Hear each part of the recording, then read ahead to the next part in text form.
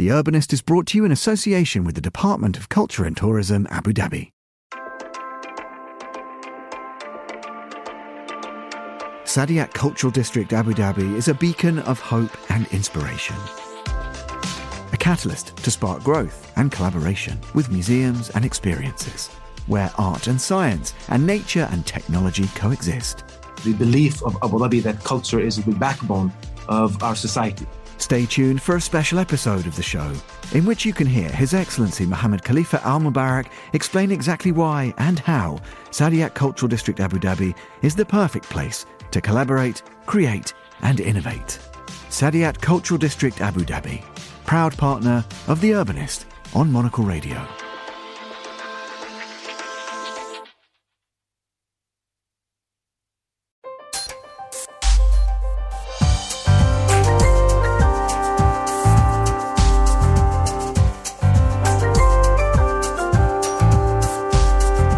Hello and welcome to The Urbanist, Monocle 24's programme all about the built environment and how to make our cities better places to live in.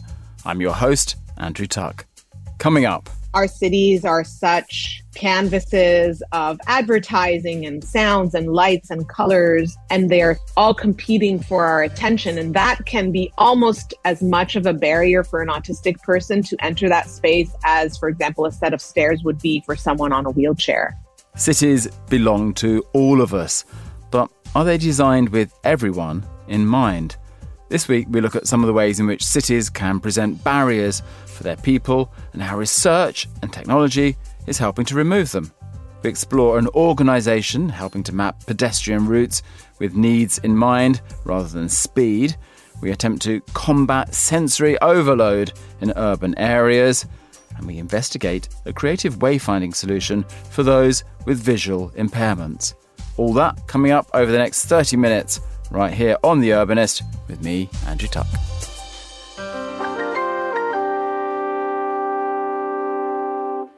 When you open your favourite mapping app to find a way to walk from A to B, you're usually provided with the quickest possible route to your destination. While useful, the issue with most of these apps is that they are unable to tell you details regarding the safety and accessibility of their suggested directions. Think curb heights and incline, for example. Anat Kaspi is the director of the Tasker Centre for Accessible Technology at the University of Washington, whose mission is to develop, translate and deploy open-source, universally accessible technologies. One of their recent projects is Access Map, a software that provides accessible sidewalk and footpath routing directions based on your personal mobility profile. Earlier, Anat joined The Urbanist Carlos Rebello to discuss the challenges of providing data for those with different needs. Carlotta began by asking where the requirement for a tool like Access Map comes from. As it turns out, cities and municipalities don't typically collect detailed information about their pedestrian paths.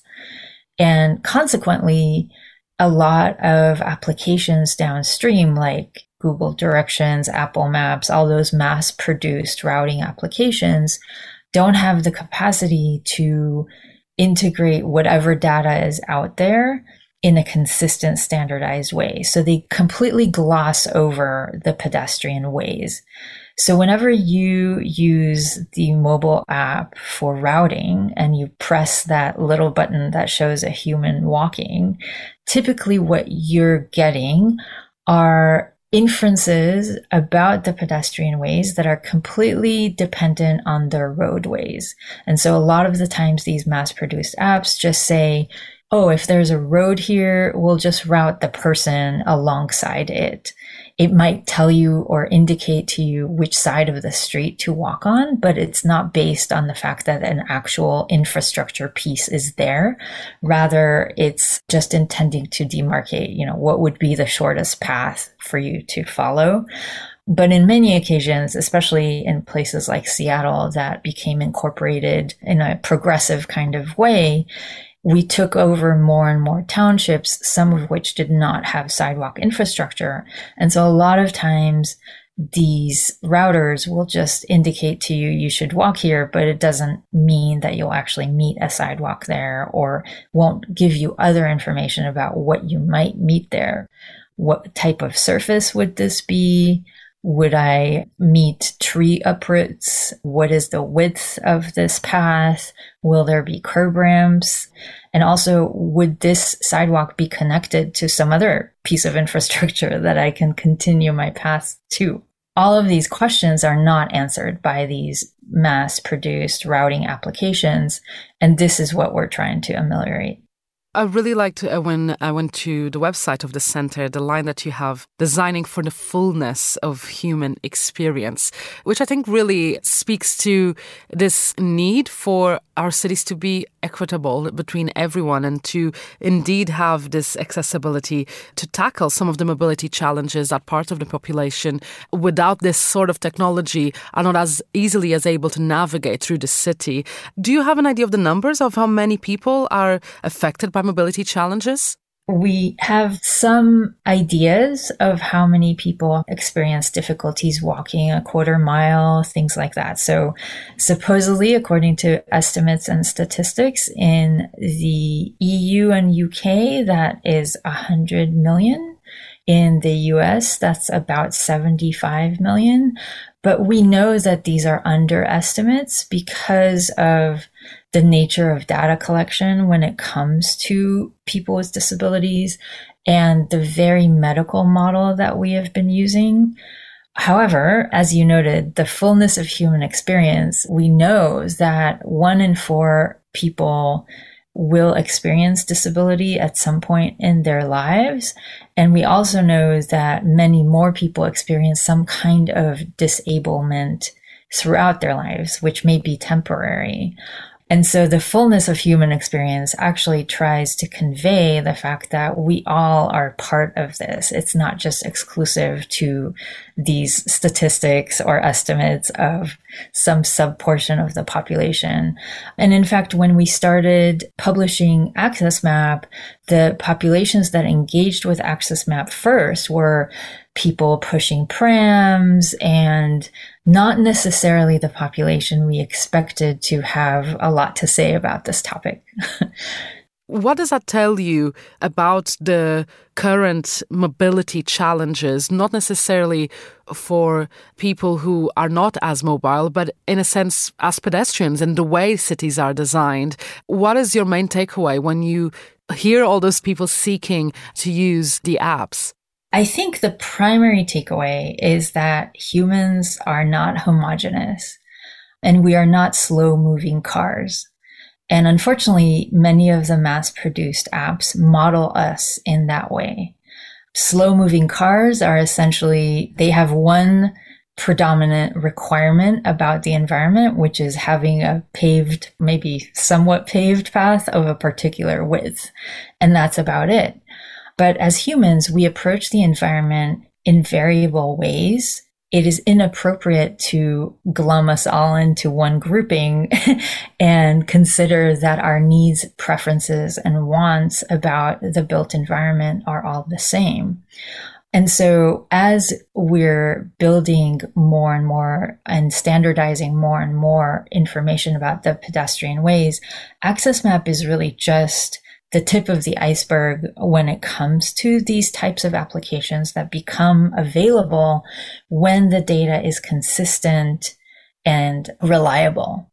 So for instance, I experience a lot of allergies. And so having the information about where spruce trees are found and I would like to avoid them would mean that I would be able to personalize my path in exactly the same way that we currently customize the paths for people who have specific requirements regarding elevation changes, both in the up and downhill directions, for people who have requirements about curb ramps, etc. So we would be able to fully customize the kinds of trips that people have when the data is available for a full urban region, for example.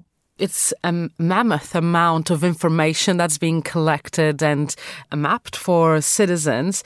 I'm wondering if by helping to bring attention to the inaccessibility of certain areas and even the way routes can be taken to avoid certain trees, as you just mentioned, or certain intersections, do you hope that by collecting all this information and exploring all these other ways of moving around, that this could motivate local governments and cities to improve the way they build pedestrian infrastructure around their cities?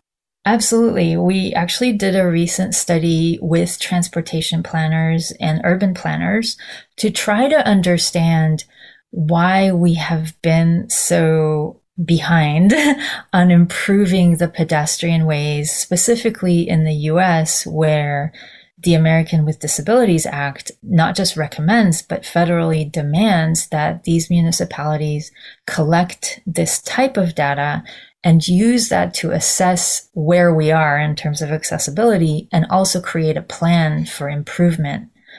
And what we found is that the lack of data standardization and the consistency really impacts their ability to make these assessments and then also to come up with prioritization schemas, right? Because if you have this data and you have it consistently across the entire city, then you really are able to point out where failures occur, where there are bottlenecks. And it's not just about aggregating the specific point-wise information, like out of the 16,000 possible curb ramp locations, only 6 of them are curb ramped. It's really about fully understanding the paths around those areas and how they are used and what it might bring access to, right? So if there's some forlorn corner that is not curb ramped, that might not be your priority because it may not be relevant or important in connecting to neighborhoods, connecting people to services, connecting people to different kinds of opportunities like school opportunities, health care opportunities, etc. So having the full pedestrian pathways and network is really crucial in exactly what you're saying. The complete understanding of the transportation network so that we're able to fully evaluate where these improvements are needed and how to compare one against the other. Anat Caspi there from the Tasker Centre for Accessible Technology, speaking with Monocle's Carlotta Rebello. And you can get your city involved in mapping accessible ways by visiting the Tasker Centre's website.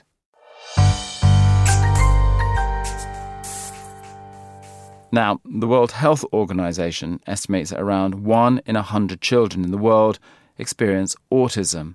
The ways in which autism spectrum disorders present themselves vary widely, but many symptoms appear at odds with modern city life. For those with autism, an aversion to sensory stimulation is common, and as anyone who has taken a train in rush hour or walked a busy high street knows, sensory overload is a city speciality. So how do we build autism-friendly cities? Well, I'm lucky to be joined today, down the line from Cairo, by an expert in designing for autism. Magda Mustafa is an associate professor of design at the American University in Cairo and is the author of Autism Aspects Design Guidelines, the world's first research-based design framework for autism worldwide. Magda, thank you for joining me. Now, as we know, autism is a hugely varied condition that manifests itself in many different ways, but many of these manifestations can make living in cities very difficult. So how do we begin to try and design an autism-friendly city? It is very complicated, and ideally it would be something that's individualized, which isn't possible on the scale of the hundreds and thousands of millions of people that occupy cities. But we had talked about this idea of an autism-friendly city. And I like this word friendliness because it's a little softer than the notions of inclusion and accessibility. And I think it's a good aspiration to have, but it begins with access. So what an autism-friendly city needs to look like really needs to begin with ensuring that people have access to all of its spaces. And When you think of cities from the sensory lens of autism, they really are these very dense, complicated, very layered, almost sensory collages of experiences. And they aren't very well curated because there isn't one hand that's deciding what all those sensory inputs are and how they're put together. So that can become very much a barrier to access because you have all these sounds and sights and smells coming at you all at once in very unexpected and unpredictable ways, which can be very stressful for someone on the spectrum. So I almost call it this sensory colonization of our space. Our cities are such canvases of advertising and content and streaming and sounds and lights and colors, and they're all competing for our attention. And that can be almost as much of a barrier for an autistic person to enter that space as, for example, a set of stairs would be for someone on a wheelchair. It can be that overwhelming. You're beginning to give us some interesting examples there because you have this Aspects Design Index for autism-friendly design. Give us one or two practical things that you encourage people who are thinking about designing with people with autism in mind to do. Well, aspects, a lot of times it is referred to as guidelines. I think of it more of like a framework, maybe, of how we think about space. So, for example, one of the concepts of aspects is escape. And that is a very immediate thing that curators and designers of space can plug into space very easily. So, for example, if I'm thinking on the level of the city that's so sensory overwhelming, one of the things we can do, and it's actually one of the things I'm currently experimenting with, is create what I call an escape-scape, a landscape of escape plugins of space throughout a city that people can retreat to as these little sensory refuges. And they can take all sorts of forms. They can be related to nature and parks and our natural environment. They can work as transitions as we move from very high stimulating things like train stations and transportation infrastructure to places where we need to be quieter and more focused, like schools or workplaces. You can plug in these little pop-up spaces of sensory refuge that would be a little quieter, a little more contained, wouldn't have a lot of visual stimulation, might have some tactilities that people could adjust their sensory recalibration with, and so on. So that's one way I think that we can really effectively make our cities a little bit more accessible for individuals on the spectrum. Now, who's picking up these ideas at the moment? Because you have a great website, but I was intrigued that it seems initially that these ideas are being adopted probably by educational establishments or places which are particularly attuned to the needs of people with autism. Are those the early adopters? Those are the earliest adopters because that is where the most immediate need was. This is very much an emerging field. Really, I got into this work in 2002, which is around the time that other researchers call the peak cohort. That's where we were hearing about there's a boom in autism, the autism epidemic. It really was just a deeper understanding of what autism was. But the children that were being diagnosed around that time needed immediate support in the K-12 school system. And that's why the very first adopters of this kind of thinking was K-12 basic education. But now as that cohort is growing up, I'm becoming more and more involved in projects that have gone along that lifespan. So we just finished a project called the Autism Friendly University Design Guide with Dublin City University in Ireland and a wonderful organization called As I Am in Ireland. That's an autism self-advocacy group to support students on the autism spectrum and who are neurodiverse that are now in higher education. There is interest in the workplace environment as well to create workplaces that are more accessible, particularly in certain industries like the tech world, where there's some emerging research that tells us there's a significantly larger representation of individuals who identify as neurodiverse or on the autism spectrum in that business sector. So other places are starting to become aware. Of course, housing and residence has always been an issue, but that's more on the individualized level. And I was just talking to some colleagues the other day and saying I'm anticipating soon, maybe in a decade or so, that there will be the need for autism-friendly supported living and assisted living communities for seniors as that generation of individuals who were diagnosed early on in the 2000s, where that awareness was beginning to grow, have now had a lifetime of support and are going into aging and supported living communities. And already people designing for other sensory and cognitive challenges like dementia and Alzheimer's are already adopting some of the constructs of aspects like acoustical environments and visual environments that are also supportive of those needs.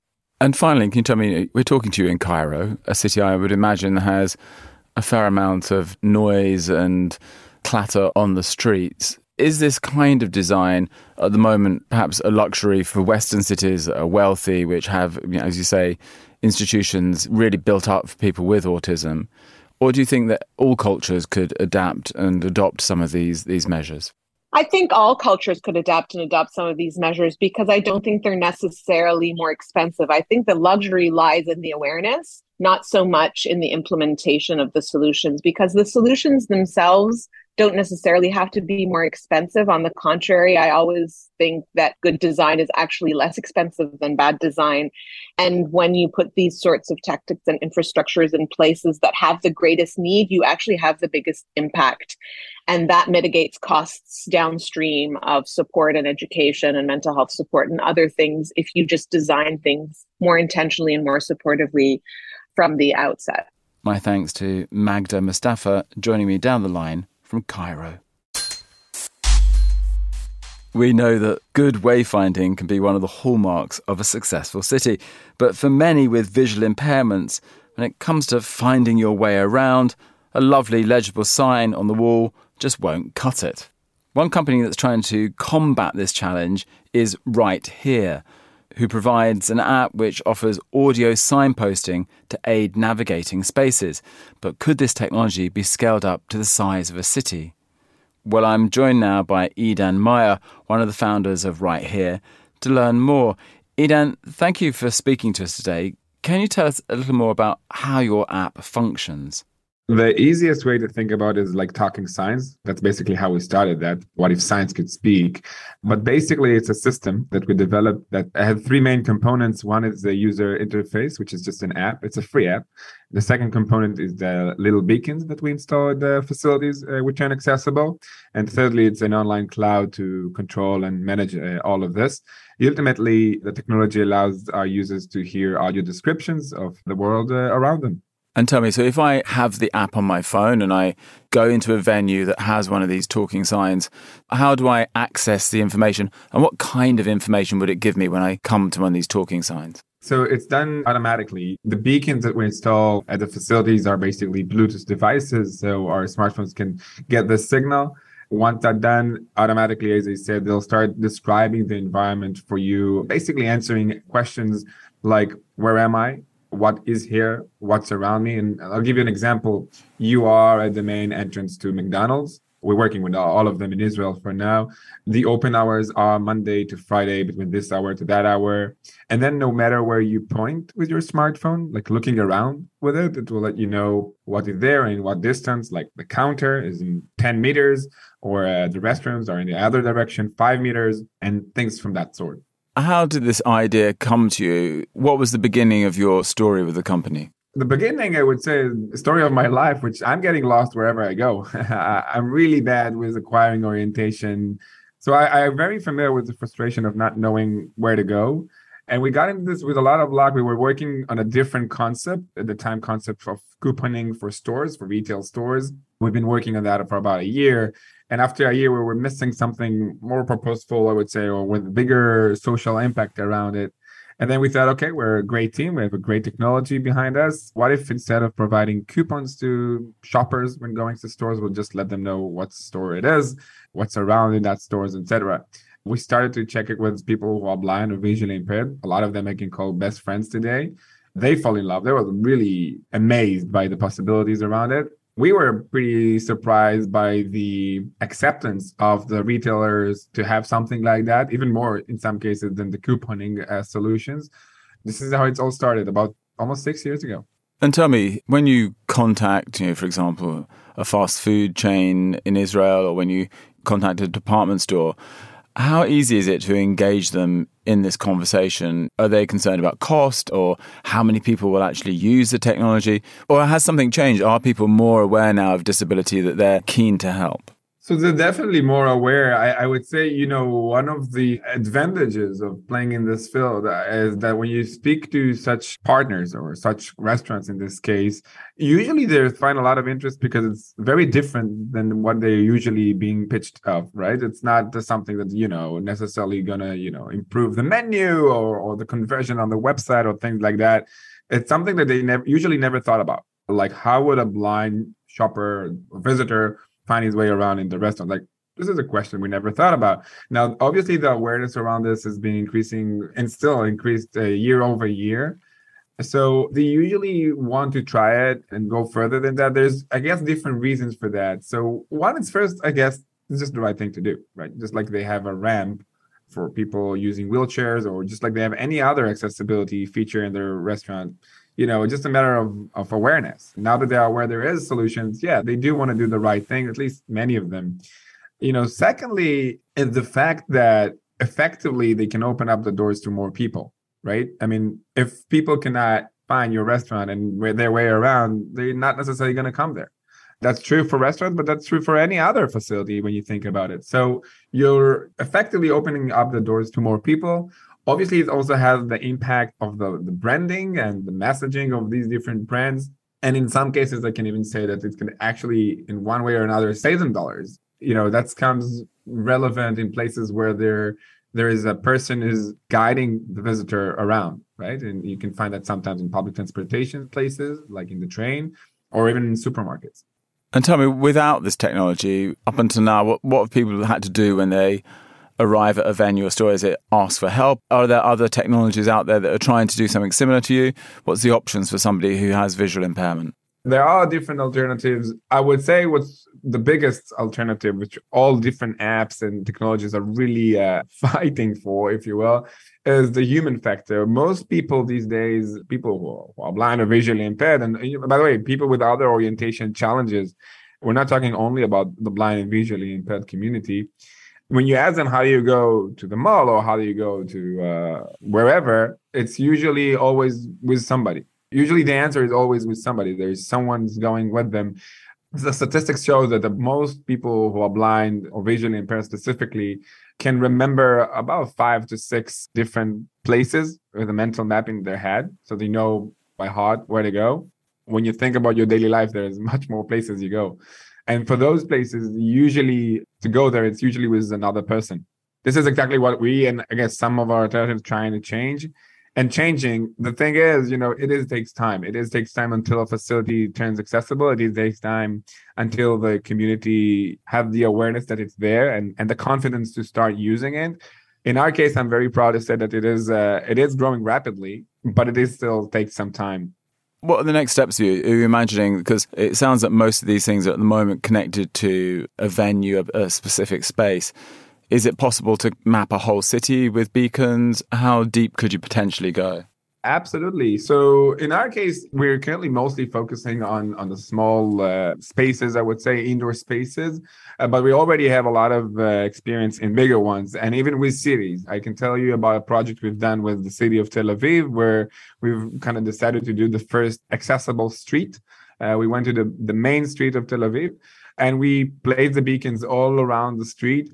We also done that in some of the bus stops there. So it was the integrations with the bus authorities there to know what buses are coming to these bus stops, etc., and their schedule. So I would say this, in the outdoor space, we have GPS. Right here also have a designed, accessible by design experience in the outdoor space. Obviously, Google Maps doing pretty good job as well, and Apple Maps as well. The difference is usually with the most mainstream apps, the accessibility component comes as an afterthought rather than, by design. And therefore, the experience is a bit different, but it is gives some level of solution. The way we see it is the world as a whole, not just for certain sectors or certain places, but working with the cities as well, working with the public transportation authorities as well. We've done a little bit also in Europe, in France, in the metro stations. Absolutely. My thanks to Eden Meyer, co-founder of Right Here, for speaking to us today. And that's all for this week's episode of The Urbanist. Make sure you keep an eye out for more urbanism stories in the latest issue of Monocle magazine, available in all good newsstands or, of course, by subscribing at monocle.com. Today's episode was produced by Carlos Rebello and David Stevens. And David also edited the show. And to play you out this week, well, here's Leisure Society with Fight for Everyone. Thank you for listening, City Lovers.